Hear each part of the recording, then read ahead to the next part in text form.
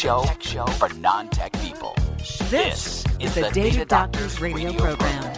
And it is that time to listen, laugh, and learn. Welcome to the Data Doctors Radio program, the multi-award-winning tech show for non-tech people. Each and every week, we help thousands of people in their broken computers and technology in our stores, in their offices, and homes all across the country. Then we bring that experience to the radio to help all of you. We are the Data Doctors du jour, Ken and Spanky, here to provide education and entertainment that we like to call edutainment. There's a new smartphone on the way. Is it revolutionary or evolutionary? You use the cloud, but what do you do when the cloud breaks? And we're celebrating a birthday this week. Let's tweet about it. On air. Online. On demand. DataDoctors.com. DataDoctors.com/radio. Listen live. Download podcasts. And get helpful links. DataDoctors.com. DataDoctors.com/radio. You hear that giant sucking sound? That there's the Apple stock price. I was going to say, it's your nose. I'm going to call you sneezy today, Colburn. You know, allergies happen. So the ongoing battle, pummeling of the Apple dynasty continued this week. Yeah, it's pretty bad. With yet another new smartphone for people to consider that would be an alternative to the once mighty iPhone. Yes. Samsung is getting her done, folks. Yeah, so late last week, Samsung had this big... By the way, if you haven't seen the big announcement of the Samsung Galaxy S4... just go Google search it and watch this Broadway Radio City Music Hall entertaining. It was so... Is it bad? Oh, God, it was awful. Was it? But... It was a South Korean interpretation of American culture. Yes, it was so bad. And I sat through the whole damn thing, and I'm going... Somebody shoot me. Why do I have to watch this? Why are you watching? Because I wanted to see the entire rollout of the new Samsung Galaxy S4. Just in case, huh? Well, let me tell you. First of all, you know I love my iPhone. Uh-huh. And I really liked the S3 when I had it in my hand. Yes. The S4 has some new features that make me really wish my iPhone had those features. Well, the iPhone might get some of these features in 2 or 3 years. It's usually how it happens. It used to be that iPhone would lead the way. No, the iPhone led the way for a very short period of time. As soon as the Android got any kind of wind, it was like, follow me, iPhone. Yeah, so let's talk a little bit about some of the features that are in the new Galaxy S4, because there are some things in there that are really just, that wow me. First of all, you know how when you're taking a picture of your family, you're out somewhere, and you're taking a picture of your family, and you're never in the picture because you're the one taking the picture. Well, now, because of the way the cameras are set up, you can actually turn on your back-facing camera, the one that faces the person taking the picture. Yes. And you can actually put yourself in the picture. So it'll be like a subset. It's like your Facebook profile where you have a little square there. Yeah, so you're in the picture, too, with your family in the location, which is pretty cool. The ability to add voice memos to photos so that you can share. It's a more social experience. So you want to send Grandma a picture of the kids for her birthday. You know, the kids can put a little, happy birthday, Grandma. Happy Grandma birthday. Well, you know, at that age, she probably wouldn't know anyway. It's got a lot of little features that are really not revolutionary, but evolutionary. Again, if you're a traveler, this phone has some really slick things in it. Let's say you're going to China on a trip, or you're in Chinatown. Even more appropriate for us here in America. We go to Chinatown. And, you know, when you go to Chinatown, man, there's a hard time. You have a hard time interpreting and understanding what they're saying, and you go to a restaurant.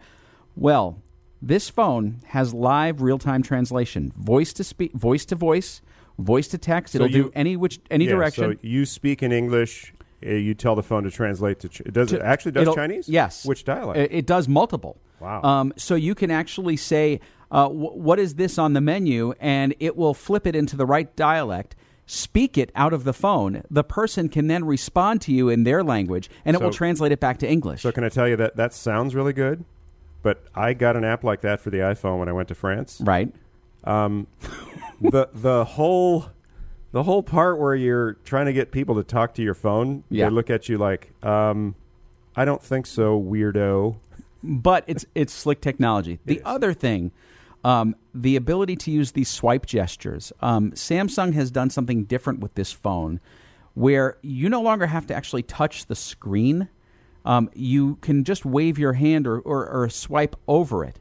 And those gestures, the phone will actually see your hand. What about your eyes? Well, that's the other thing. This is where, you know how many you're watching a movie, a YouTube video or something on your phone, and somebody calls your attention while you're watching the movie. Well, typically, you'd look at that person, and the movie keeps playing, and then you have to go back and find your location. The device is smart enough to track your eye motion, and it knows that you've glanced away just by the way you've moved your head. It actually can look at that and say, pause the video. And not until you turn back to the device. No, well, it's tracking your eyeballs, right? Yeah, it's tracking. It's tracking the motion of you. So it's looking at the angle of your head and where your eyes are going. At that point, when you look back at the device, it will start the movie again. Creepy. It's pretty cool, and you think about the advancements and what is going to be in the future, just based on the technology that they're doing now. Galaxy S4. What am I thinking? It's pretty smart. So I think this phone, when I looked at it, I was impressed by what's under the hood. But is it revolutionary? No. There are these incremental steps. So the other good news, bad news for Galaxy folks is the S3 is now like $99, right? That's right. Which is ticking off the people that just bought it 8 months ago for $200. Yeah, now they're going, man, why didn't I wait? Why didn't I? Hey, listen, you can chase that all day long. Yes. If you're constantly chasing the or always buy just behind the curve, right? So always wait for these price drops and then jump in right away. And that's what my wife and I do. We're in the next generation down. So we have the 4S. We're not going to we didn't get the 5. I do that with my golf clubs too. So, hey, we love Google Docs here. Yes. We use Google Docs for all kinds of things. We're using Google Docs right now while we're doing the show. So that's all well and good until the cloud goes away. Yeah, so earlier in the week, Google Drive, which has Google Docs and spreadsheets, went down for a lot of people. All your storage, everything. So, which got us to thinking, many times we've talked about this. What do you do when the cloud breaks? How do you use Google offline? So I don't think people know that they could do that. You absolutely can use Google offline. You don't have to be online. Google Docs. Google Docs. So we've got a link to a CNET video of how to set up your Google Docs offline. Very smart for you using Google Docs to use it. And also look at Backupify, which is a way to back up those documents, even though they're not just backing up the cloud. That way, when this stuff happens, you have another place to go for those critical documents. You're backing up the cloud to another cloud. Yes, sir. Still ahead. Happy birthday to you. We'll tell you about a birthday in 140 characters or less. Also, after the break, can Google's newest offering kill Evernote? It's coming up right here on the Data Doctors radio program. Business owners, if you're tired of playing whack-a-mole with your business technology, help is just a phone call away. Whether you have 3 or 300 computers, call us, the Data Doctors, to schedule a free technology assessment and get a prescription to relieve your pain. Imagine putting the days of technology problems behind you.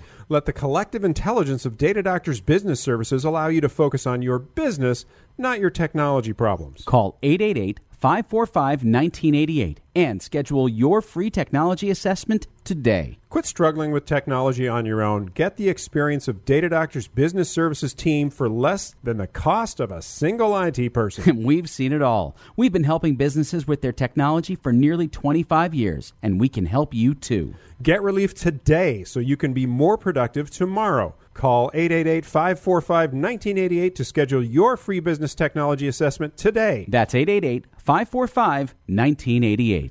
It's the tech show for non-tech people. This is the Data Doctors radio program. People all around the country, they're buzzing because they can now listen to the Data Doctors radio program before anyone else.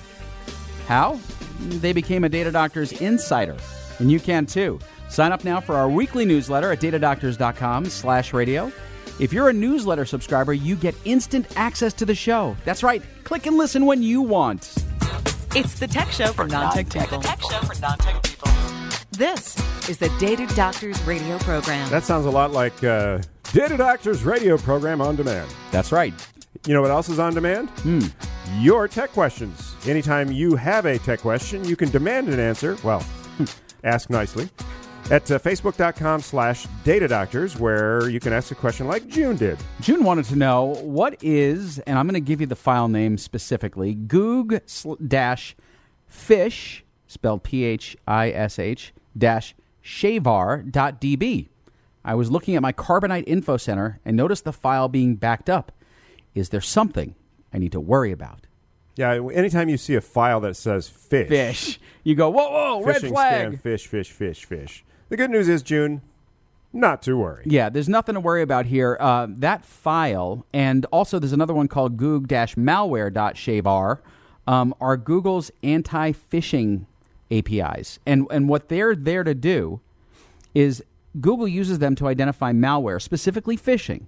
And Google then provides data to the anti-phishing feature that they have inside Firefox and Google Desktop. Yeah, so that's the file that Google uses, and some of you that use the Google Chrome may have encountered this, where it basically warns you, Right. this site that you're trying to access has been deemed to be malicious. Right. And it's there to do one thing, June, and that is to make your web surfing experience safer. So don't fear that file. It's okay. Let your Carbonite Info Center just do its thing, and don't fear that file. It's okay to use. Keep her rolling. Yep. Happy birthday to you. I think we can get sued for doing that, sir. We can? Yeah, somebody owns the copyrights. What to if we that do song. a reggae version? Happy birthday to Twitter? Yes. Okay. Twitter turned 7 this week. It's a little tiny adolescent That's right. And now everyone wreaking knows. havoc around the world. Do you remember? I know what my first tweet was. I'm drinking coffee on the toilet.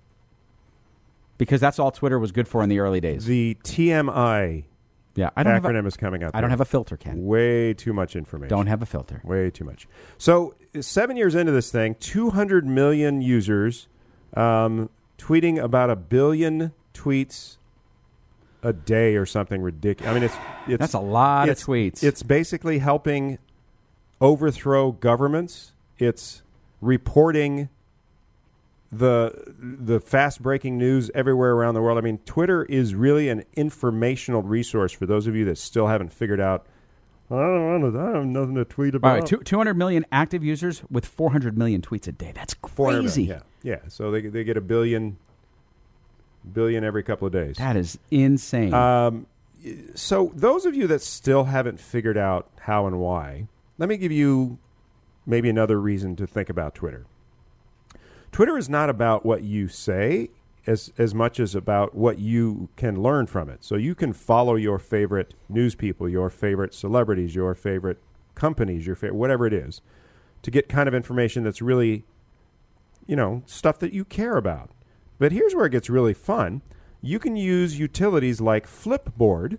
Flipboard's a great Love Flipboard. iPad tablet app. It's not just iPad, it's for tablets. And you can tell Flipboard to monitor your Twitter account so that all the stuff that you're following shows up almost like a newspaper on your tablet. So again, you're creating a customized resource. The internet is a fire hose of information. You're drinking from a fire hose. Right. Start being smart about where you get your information. You have your trusted resources, whether they're national or local news outlets, your friends, brands, all these things. You can set all that up in Flipboard, and it's awesome. I want to talk about Flipboard as a consumer of it. I use Flipboard, and Flipboard for me... That's Flipboard. Flipboard. Flipboard. Go get it. So I use Flipboard at night. Throughout the day, I'm always on Data Doctor's Facebook page, and once in a while I'll check my stuff during the day, but I miss a lot of things that are posted by people I follow, and I don't have time during the day to filter through that. At night after the kids go to bed, I pick up my iPad and I launch Flipboard. And it's like holding a magazine in my hand. It's so beautiful. The presentation of all of the stuff that I've missed throughout the day. It's so easy to You find. just swipe your finger and it flips the It's the like a page. magazine page. And by the way, it's not just Twitter. Right. It's Facebook, Twitter. All kinds of news organizations. Anything that you follow. And it just puts it on a nice, convenient little package for you. You got to check it out. Check it out. Once you get it, you will keep it. Speaking of keep, Google's launching just launched another product that I think could kill Evernote. and the thing is, I think a lot of people out there have never used Evernote. So I think what they're doing is they're taking the popularity of Evernote and saying, let's make it easy for the average user. So Google has launched something called Keep, and it's a note-taking app that's both for your Android and for your desktop computer. But it's not just a note-taking app. No, it basically can record pictures, audio, notes. Just think about all those little errant thoughts you have throughout the day, and you jot them down, you put them somewhere. Wouldn't it be nice if basically whenever you had a thought, whether you were at your computer, on your mobile phone, on your laptop, whatever, that all these thoughts kind of stayed in the same place wherever you went, right? So it's like your errant thoughts everywhere. Right. And it organizes them into one place. So now you have the ability to live without having to have a physical notepad or to remember where you put that note. I often come up with things while I'm in the shower in the morning, and the first thing I do is run. TMI. No, that's where my ideas happen. The water's flowing, the ideas are flowing. Your words are. I spend a lot of time in the bathroom. Visuals.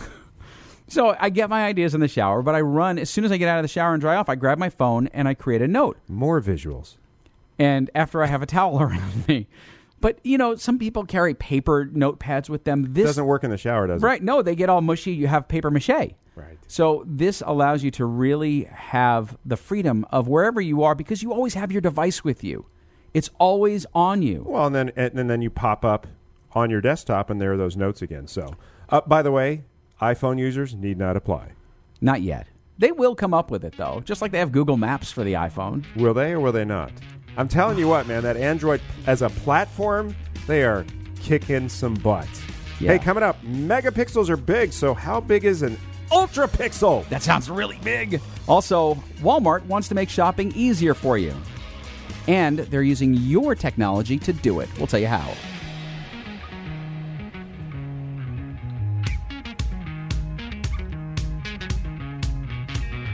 It's the tech show for non-tech people. This is the Data Doctors radio program. Kevin asked us a mobile tech question. He said, megapixel versus ultrapixel. The new HTC One is advertising an ultrapixel camera. How does this compare to, say, the Samsung Galaxy S4 with its 13-megapixel camera? Well, Kevin, you might want to sit down for this one. We don't want to shock your system. But ultrapixel is a made-up marketing word. It's not real. It's the Data Doctors radio program. Got a tech question? Get an answer in English. Ask us now at facebook.com/DataDoctors. And more importantly, Kevin, and everyone out there that's looking for any kind of digital camera technology, the worst thing in the world you can do is focus on that megapixel. That's the least important part of any digital photography device. I put up a link to something called the Megapixel Myth, and that way you can go read why. We've got that at datadoctors.com/radio. Yeah, look at the lens. Hey, Walmart is stepping into the high-tech world like no other retailer has. All the people out there to be the forward-thinking retailer. This one took me by surprise. Walmart has been slowly testing. It's called Scan and Go. Scan and Go. It's a checkout app that allows you to, using your iPhone. Right now it's on iPhone only. I'm sure this is going to come to Android because Android's such a popular platform. It is the most popular. I know, whatever. You know how when you're at Walmart and you go shopping and you've got all this stuff and you get to the checkout line and there's 30 people in line, or you go to the self-checkout and you have to scan all this stuff, but self-checkout doesn't give you the opportunity to do more than, 15, 20 items? Imagine as you're shopping, picking up the item, scanning it with your iPhone, and it keeps a running total, and scanning it with your iPhone. So you can just walk through the store, get everything. It gives you a running total, and you walk up to the register on the self-checkout, and there'll be a special checkout lane for this, and you hold your phone up to the screen, and it reads the phone, and it sees your total, and all you do is pay with your debit card or your credit card or however you're going to shop. Never with your debit card. Never with your debit card. Sorry, I said debit. Always with the credit card. If you remember, a couple weeks ago, we had experienced some pain in our house. Spanky got spanked. We did. And somebody had a lot of free drinks on us in Pretoria. Thank you. South Africa. That's right. So wait. $1,000 worth of liquor at a train station in Pretoria. It was more than $1,000 worth of liquor. Yeah. How did they know that was a fraudulent transaction? How did they know that you didn't jump on a plane? Because just 3 hours earlier, we were shopping in Arizona. So whenever you're in a bar in Pretoria and somebody says, "Drinks are on me," you know that it's my card that they're using.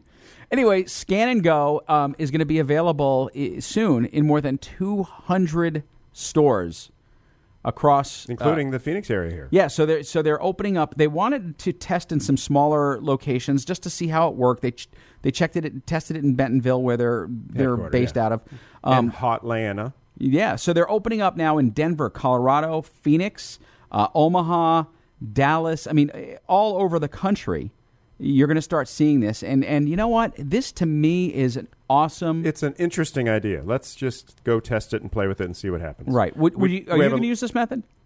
Sure. You'll try it out, right? Absolutely, I will. You know what's really cool about this? You have an idea what you are about to spend, as opposed to the I haven't been keeping track. Oh my goodness! Yeah, $500 later, because that's what always happens when we go to Costco. I wonder if this is going to increase sales or decrease the average sale. That's a great question. Because if you know how much you're going to spend, you stop shopping and you go, I got to go check out. Or I can't afford that. I better switch.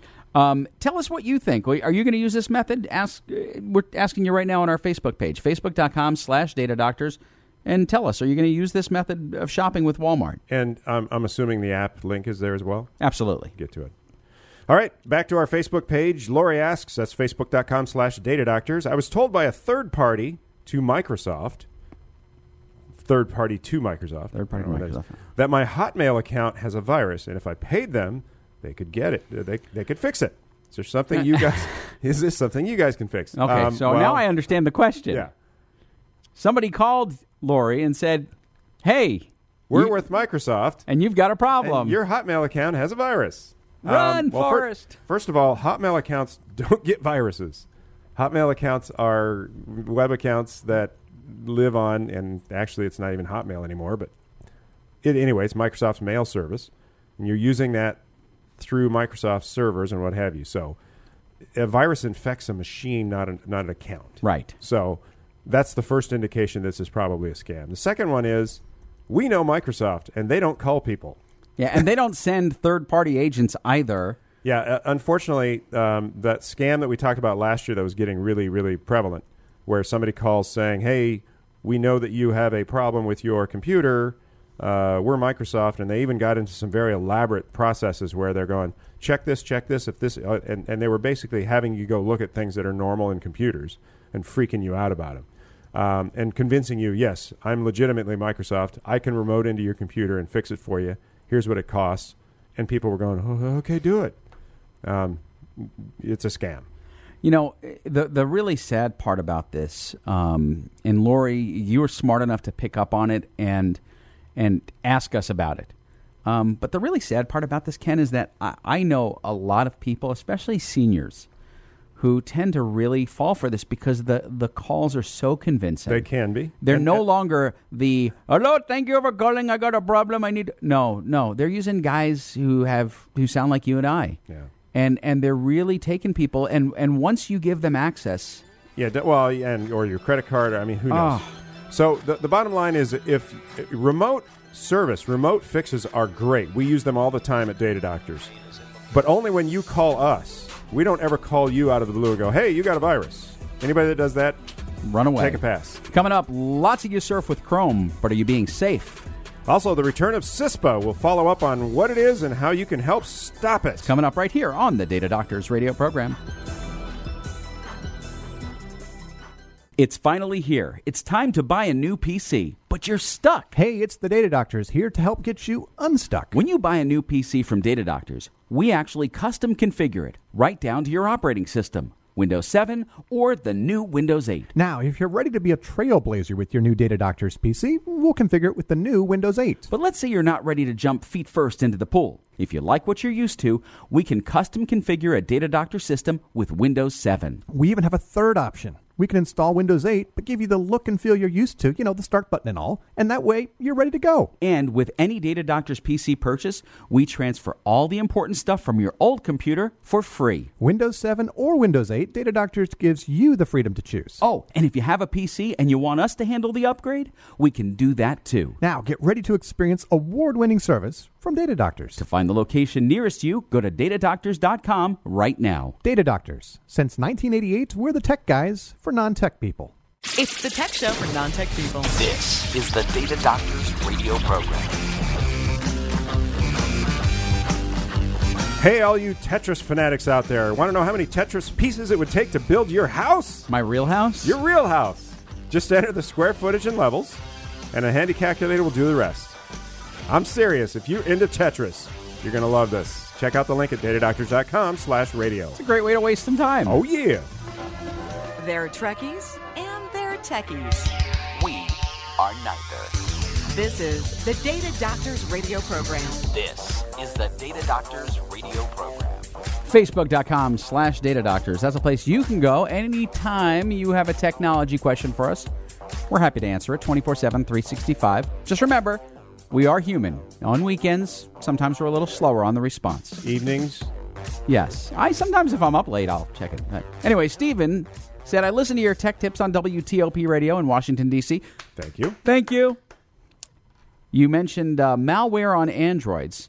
If I don't root my Android and I only get apps from the Play Store and password protect my phone, am I just as safe with an Android as with an iPhone? See? Next question. Si, senor. So in general, to keep it really simple, Stephen, you're much safer by doing the things that you're doing. However, you got to understand that smartphones are becoming the most targeted devices in computing today. Android they're expecting 1 million pieces of malicious software to infiltrate the Android market, not marketplace, but the Android devices this year. So everything that you are doing, you're doing right, but that doesn't mean that you're not impervious.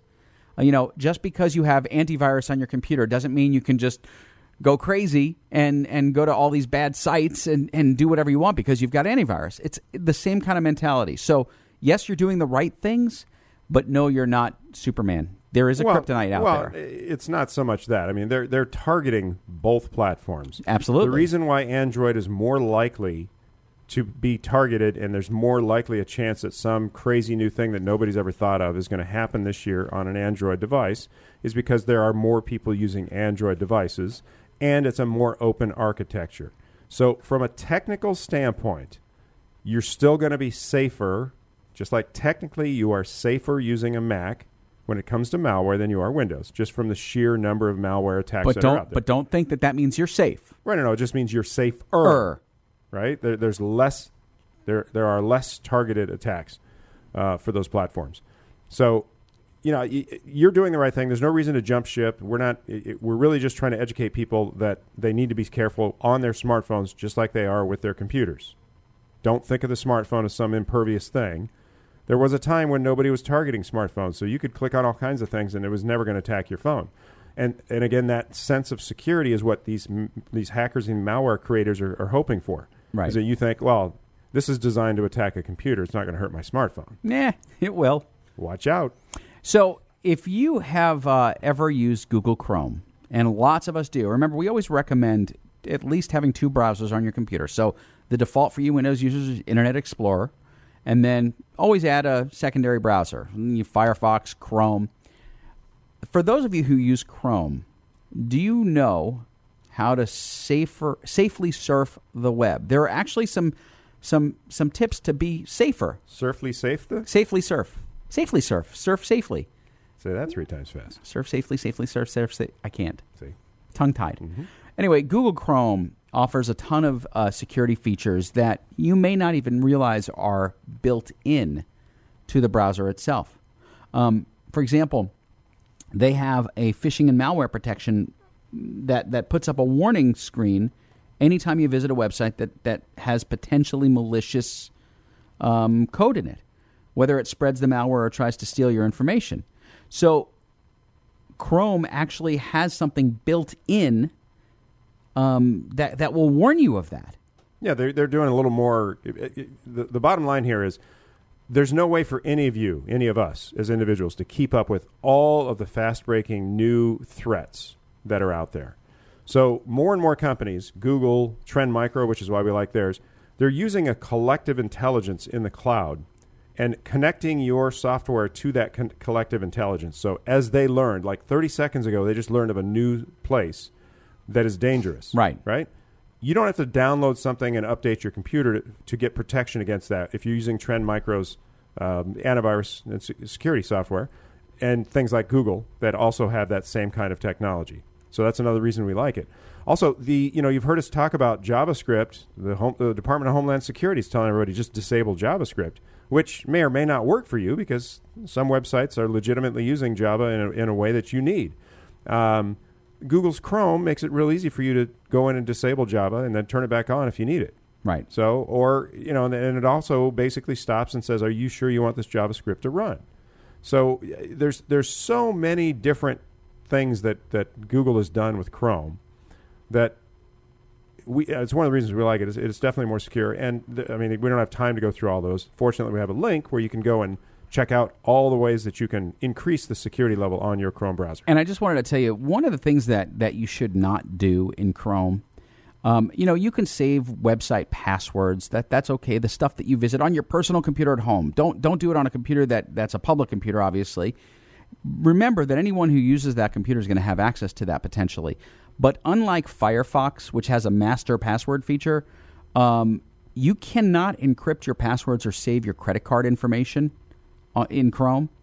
You can save it, but it won't encrypt it. So don't store your credit card information to make it easier later on when you want to shop. Just put in your credit card manually. If you're going to a secure site, pop the credit card in manually, but do not allow your browser to save it. Yeah, don't use browser extensions or browsers for plugins that. Use something like RoboForm, something that basically does secure all that information and also works across mobile devices, your desktop, your laptop. And then something else that we've been telling you about, make sure that you secure your Google account with two-step verification. Smartest thing you can do to protect yourself. Two-factor authentication. From the bad guys. It requires two things, your password and your smartphone. You're listening to The Tech Show for non-tech people, the Data Doctors radio program. Ask us your tech questions even when we're not on the air. Facebook.com/DataDoctors. And remember, we deal with computer and technology issues for a living. We're experts at this stuff. We can help you in our stores, in your home, at your business. We can even remote in right over the internet anytime you have a problem. You like the program, yes? Sure. Let your friends around the world know they too can listen, laugh, and learn. The Data Doctors can be heard worldwide on Stitcher Radio. Or you can subscribe via iTunes, or you can get it on demand through our newsletter. Or you can listen on the Double Wide Network. We are everywhere. We're like omnipresent. Hour number two. Hour number two. Hour number two. Just ahead. All your tech answers in English at datadoctors.com/radio. It's the Tech Show for non-tech people. This is the Data Doctors radio program.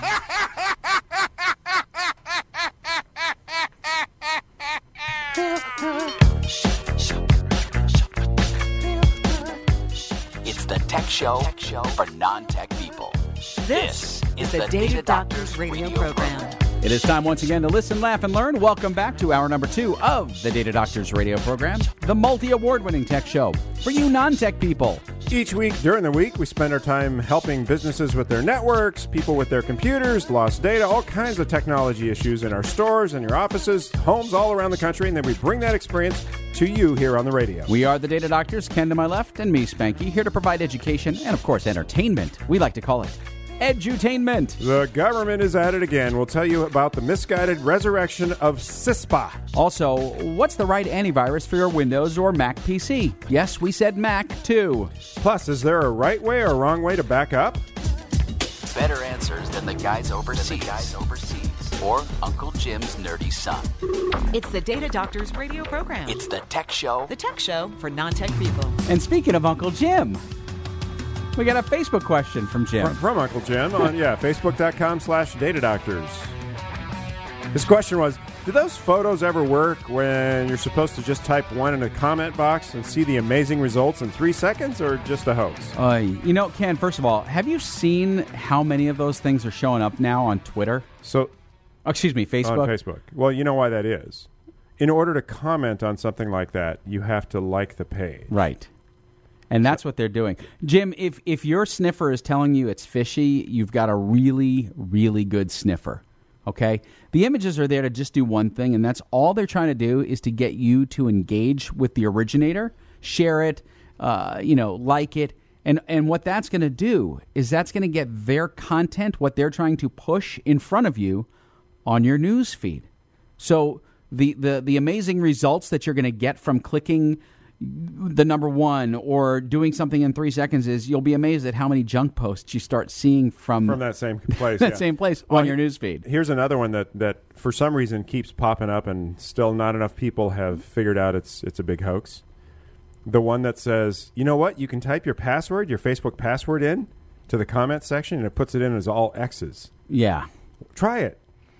You know, Brandon's wife. No, don't do that. Brandon's wife posted that one day. I know. She got a bunch of people. Oh, my God. Don't fall for that one, folks. You're going to type your Facebook password out, and the whole world can see it. Yeah. And by the way, if you fall for that, change your password like right away. Yeah, and don't repost it. Actually, this is another great reason What? for you to have the two-factor authentication on Facebook. That's So true. if somebody tries to log in onto your Facebook account, you'll get a little message on your smartphone saying, type in this number. Right. And if you know you just didn't just try to log into Facebook from some strange machine, you know somebody's trying to hack you. I could put my password on Facebook right now, and you still couldn't get into my account. So,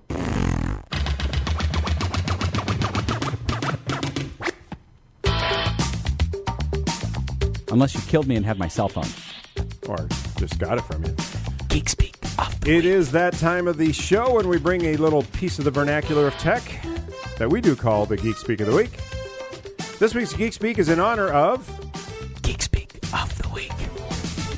I miss Brandon. Just can't get over that, can you? No. In honor of the 7th birthday for the folks over at Twitter, we bring you F2F. Far too funny. You could do that. If somebody says, I want to meet with you, F2F.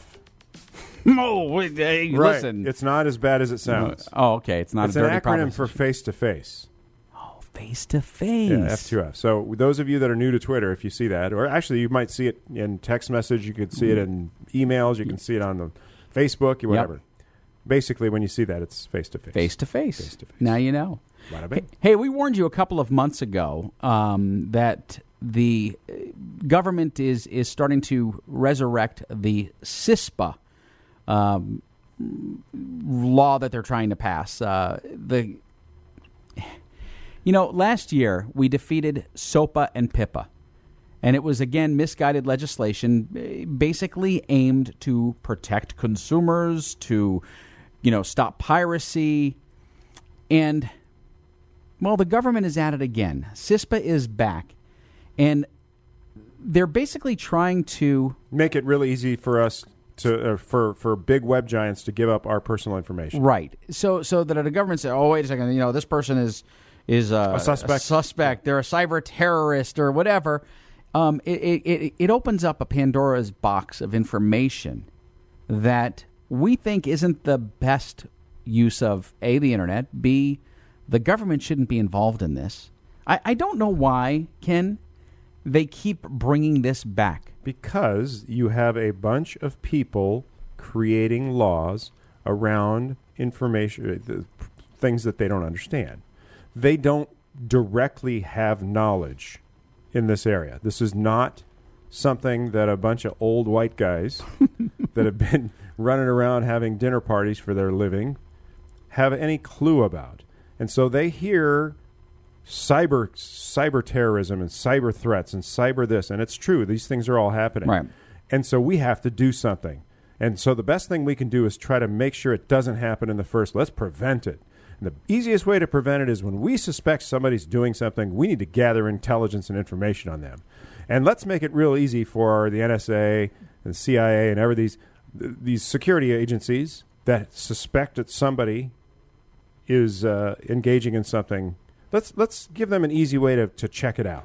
Right. So the legislation would give businesses and the federal government the legal protection to basically share data on cyber threats with each other. This is stuff that's private information that they just go, okay, wait, yeah, we just want that information. Okay, here, back and forth. President Obama and lots of people have warned Congress that they need to pass a cybersecurity bill because the nation's computer systems are more and more vulnerable to these cyber attacks. You know what? I have no problem with them getting strategic about this. Absolutely. The problem with CISPA and all of these laws is that they're just overly broad. Right. And so the specific thing that they say they want to be able to do is covered in this broad language, but so is everything else that you can think of. And the unintended consequences of technology legislation are far-reaching, and it's easy for somebody to now that has this. I mean, right now, Google's going to do a lot of work to not just share information. This bill would make it so that Google would have no ramifications to hand over any information, and that's one of the reasons why they don't do it so willingly right now is they don't want to get caught up in lawsuits. So this would basically clear them to just hand over the information anytime they want. So we got links for you to tell your representatives no to CISPA. Okay? Still ahead, Kindle owners have a new way of getting content to their Kindles. Also, how to fix a flaky browser. It's coming up on the Data Doctors radio program.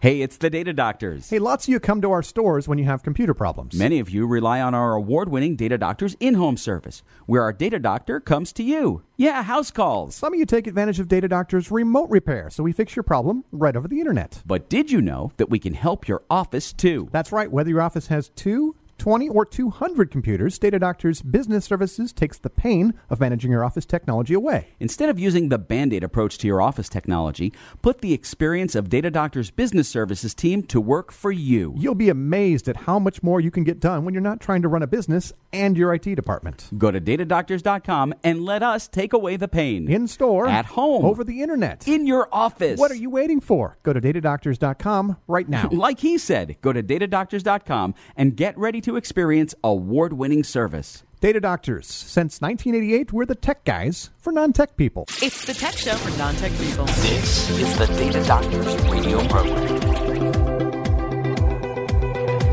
Hey, the Data Doctors radio program is going new school, and that is on demand, anytime you want. You can be an insider that gets the Data Doctors radio program first. How do you do that? Easy. Just sign up for our weekly newsletter. You'll be able to click on the link and listen whenever you want. Right in the newsletter. datadoctors.com/radio. Are you confused about something tech? Ha! You didn't hear it from us. It's the tech show for non-tech people. The Data Doctors radio program. It's the Data Doctors radio program. Facebook.com/Data Doctors. That's how you can connect with us whenever you have a technical question. Very easy to do. Gail wanted to know, is AVG safe for my computer? Absolutely, it's safe. I don't know what she means by safe. Is it going to do what it's supposed to do? Is it the best protection out there? Well, first of all, I don't know if you're using the free version or the pay version. Let me start by saying any antivirus program you use is going to give you a reasonable amount of protection. And any is better than none. None of them will protect you from 100% of the scams that are out there. Primarily because most of the new stuff that no one knows about has to be discovered. They have to write a fix for it to protect you from stuff that obviously they don't know about, right? Mm-hmm. So like remember in the old days, the garage door opener problem where if you bought a very popular brand garage door opener, you probably had the same garage door opener code because they only had a dozen or so. So right. you could just drive around the neighborhood and boom. Push the button until you open one. Nobody thought about that, and nobody had a fix for that until it became a problem. And that is essentially, so then they came out with a new version of the code sensing system and whatever, so they scramble it. That's what has to happen every single day. And unfortunately, the bad guys have the upper hand. So if you're asking us for our recommendation, if you want to use a free malware antivirus program, we like Microsoft's Security Essentials, primarily because it doesn't nag you to buy the pro version. It doesn't bog the system down because it's made by Microsoft. It's made to integrate with their operating system.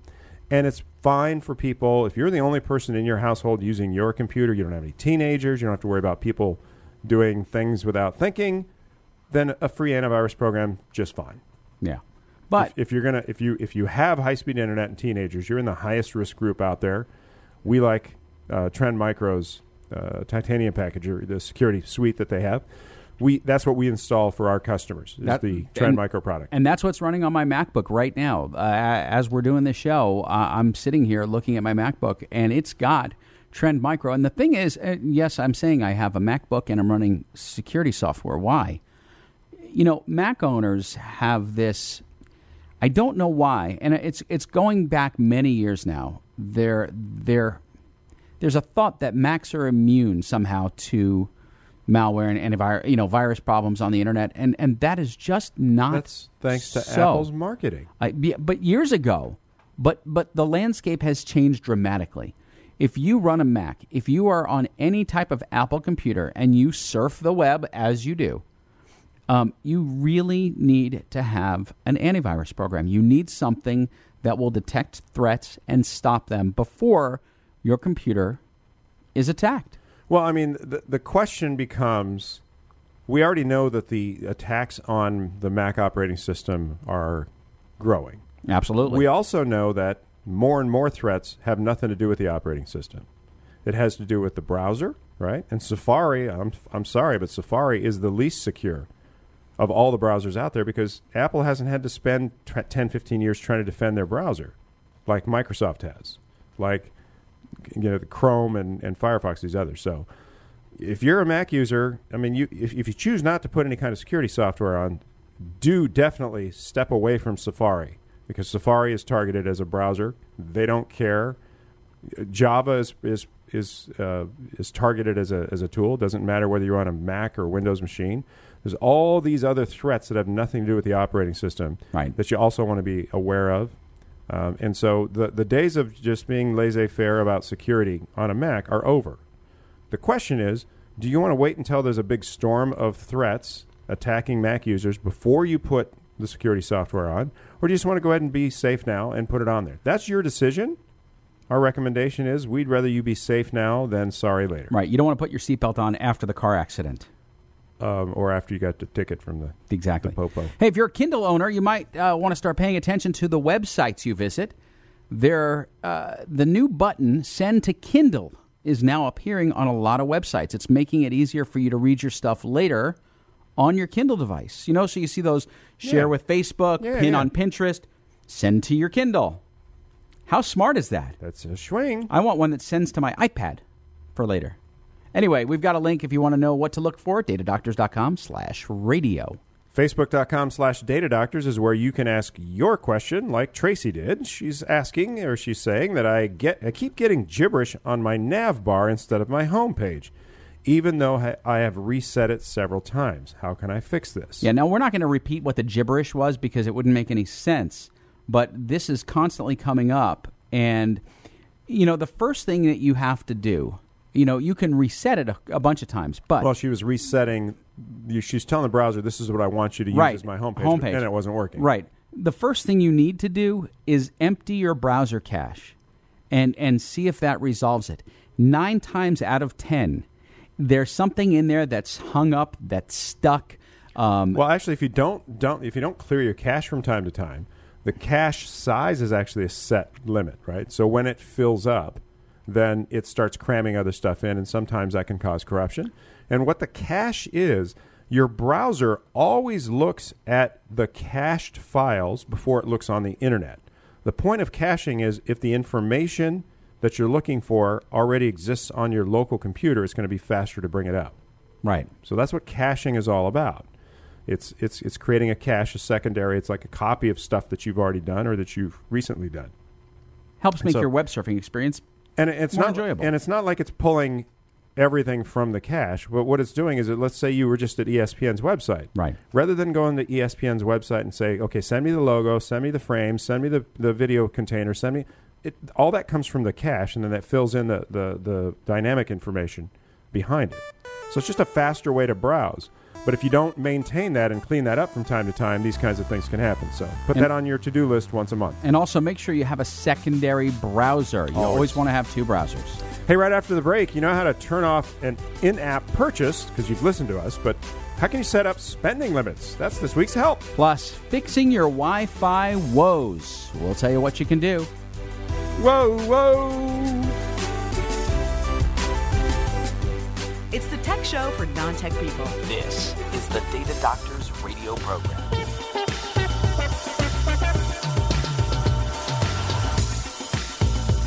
In our ongoing efforts to help you waste time in your life, we bring you this week's wacky website. If you know anybody, young couple, Yeah. they're thinking about having kids. Yep. We got a website where you can figure out what that kid's going to look like, amongst other things. Morphthing.com. It's a cool little website. Just go check it out. I morphed Lady Gaga and Marilyn Manson. That's all I'm going to say. The first rule of technology, restart it. Rule 2, ask us at facebook.com/datadoctors. We don't read our answers from a script. It's the tech show for non-tech It's the tech people. show for non-tech people. The Data Doctors radio program. I need somebody help, not just anybody help. You know I need someone help. This week's help is from Daniel. He writes, I saw your video on how to turn off in-app purchases. That's for Apple and Android users, so that your kids don't accidentally buy stuff in a free game. But what if I want to allow my son to buy age-appropriate items on his iPod Touch, but limit how much he can spend? You can do that? Yes. You're talking to me, and I know. didn't know you could do that. Mr. Macintosh. So actually, Apple's done a pretty amazing job of allowing parents to control, first of all, what a child can do on an iPad, iPod Touch, iPhone, any of those things. So you can go into the restrictions and actually limit the type of content they can look at and see and download, whether they can actually install an app or remove apps, in-app purchases, all those things. But the thing that's particularly interesting, I think a lot of people don't realize, is that you can actually set up an allowance for your child in iTunes. So if you have a child between the ages of probably 8 or 9 and, 17. Sure. They probably are constantly asking, can I buy this? Can I buy this? Can I buy this? Every single day. So a lot of parents have said, you know what? This is a teaching moment. This is an opportunity for me to teach my child how to budget. And so you can set up a monthly allowance in increments of, I think it's 10, 20, and 30, up to 50, I think. Between $10 and $50. I can tell you, I know the definitive answer on this. Anything over 10, you can customize the increments. Oh, you can. Okay. So we did 13 the other day. Oh. And so because he had some extra money and wanted to put it there. So you can basically go into your child's iTunes account, which generally is attached to your credit card, so you know what's going on. And you can say that they can spend no more than $10 per month. They have an allowance. And then you can go to your child and say, okay, if you want to buy something really big, or if you want to buy multiple things, you can save up Sure. that $10 a month, $20 a month allowance, whatever it is, so that they can accrue something and buy something bigger, right? So if $10 isn't enough to buy what they want, and a lot of albums are more than $10, then they learn the fact that they have to save, right? Save that $10. Don't pilfer it away at 99 cents a song, because then next month you won't be able to buy the album either. And you can turn it off really fast. You can pause it. You can. It's pretty amazing.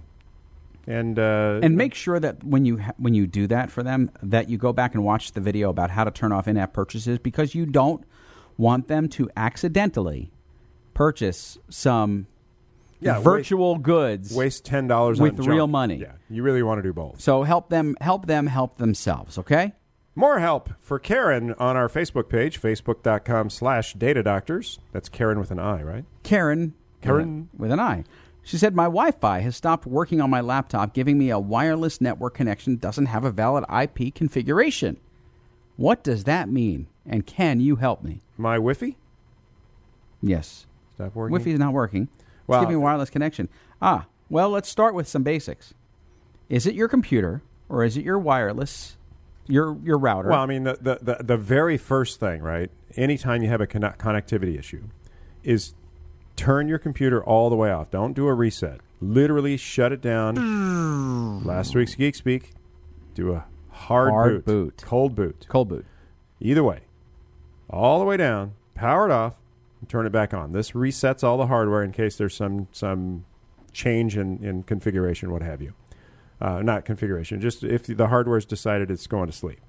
And then check to see if you can connect and see if everything's cool. The second thing to do would be to reset the device you connect to. So wireless routers, from time to time, do start acting funny and goofy and start handing out IP addresses incorrectly and what have you. And doing those in tandem, right? So you restarted your computer. It didn't work. Shut it down again. Restart your router. Right. And the easiest way to do that is just power down. Just unplug the power cable. Let it sit for 30 seconds. Plug it back in. Just let it come up. Let all the lights start flashing and get back to the way that it normally looks. Then turn your laptop back on to see if that fixes it. If that doesn't, the next troubleshooting step is either take your laptop to another network or take somebody else's laptop and try to connect to your network. And why would we do that, Spanky? Why would we have these variables that we're going to introduce in? Because we want to try to rule out Correct. what is wrong. So if your laptop works fine on other networks, it's not your laptop. If somebody else's laptop connects fine to, or if you have another machine in your house and it connects fine to your network, what you're trying to do is you're trying not to chase the wrong end of the animal here, chasing the head instead of the tail. Right. And so you just want to start doing those troubleshooting steps to try to figure out which one do I need to spend more time on. But try those things out, figure out which one it is, and then take action from there. When we come back, the right way to back up. Yes, there's a right way, and there's a wrong way. We'll tell you about the right way. And the elusive expansion of Google Fiber is happening. We'll tell you when you're going to get it. And Ken, it's going to be sooner than you think. I don't think so. It's coming up on the Data Doctors radio program. Sit tight.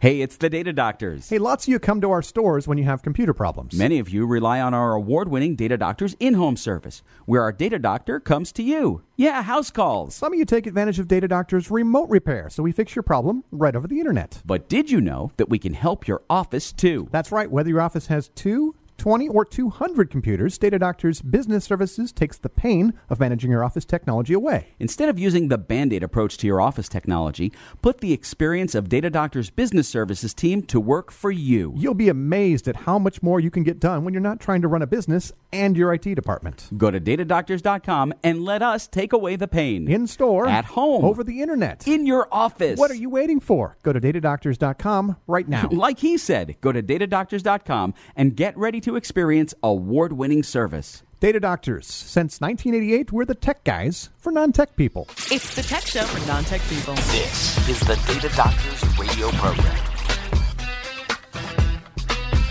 If you want to hear the Data Doctors radio program before anyone else does, you can.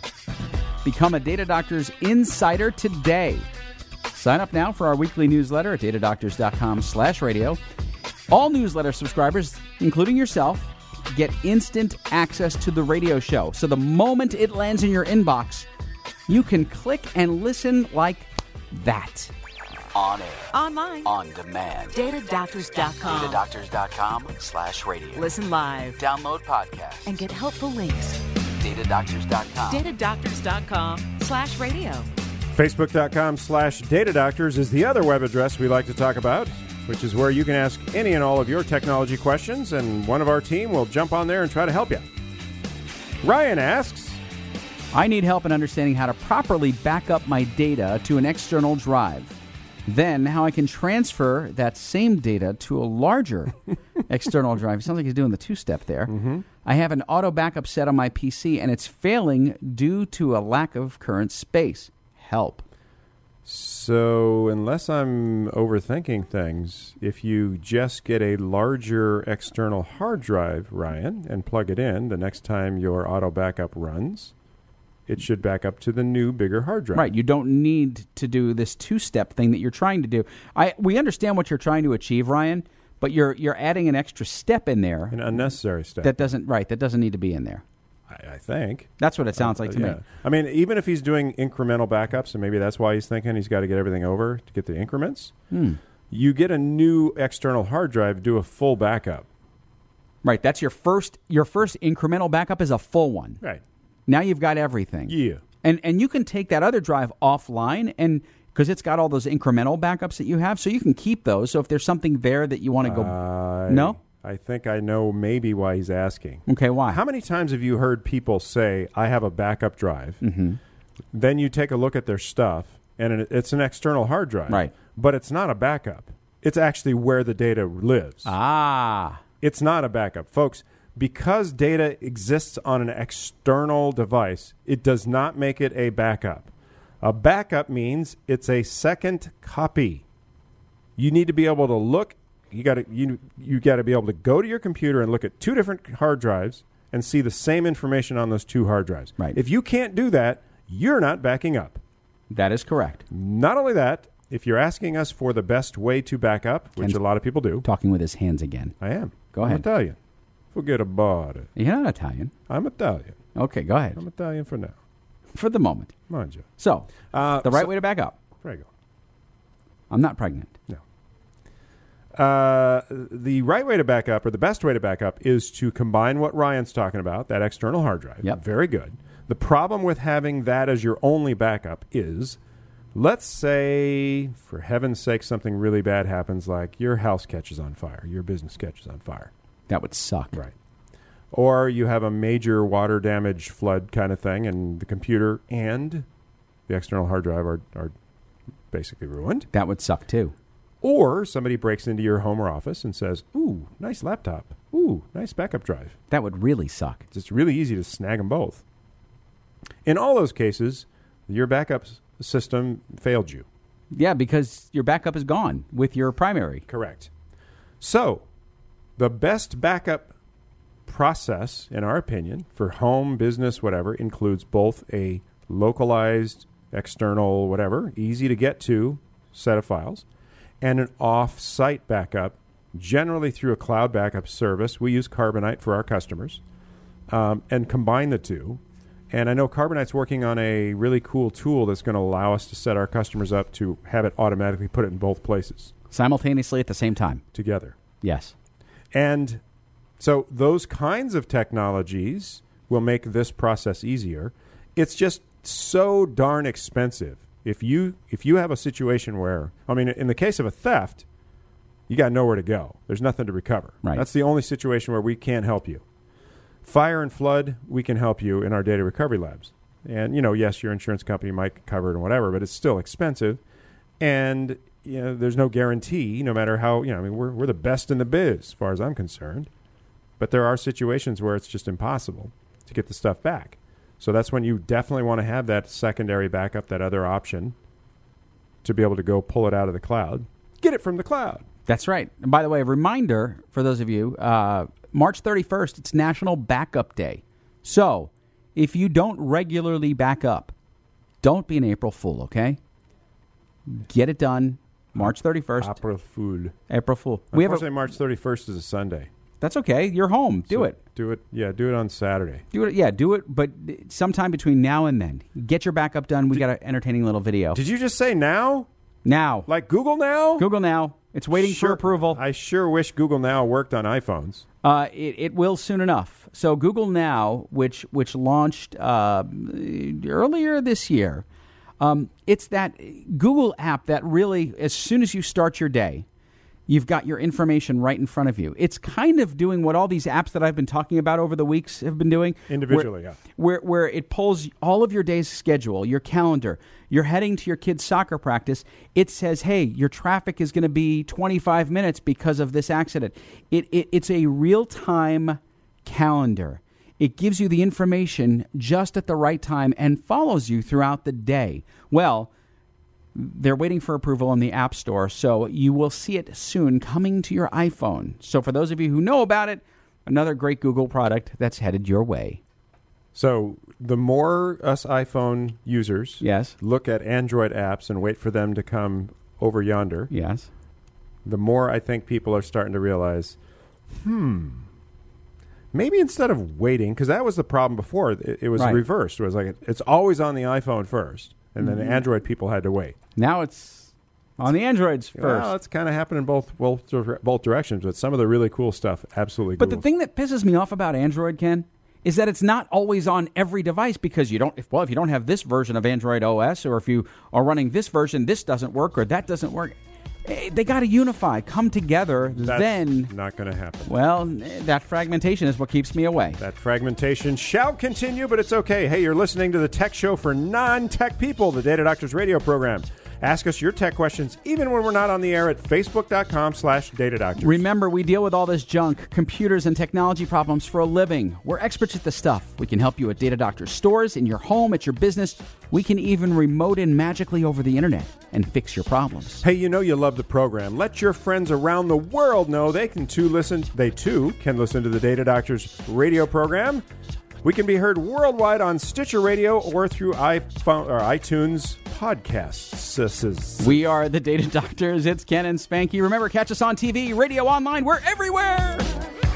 Get all your tech answers in English at datadoctors.com/radio. It's the Tech Show for non-tech people. This is the Data Data Doctors radio program.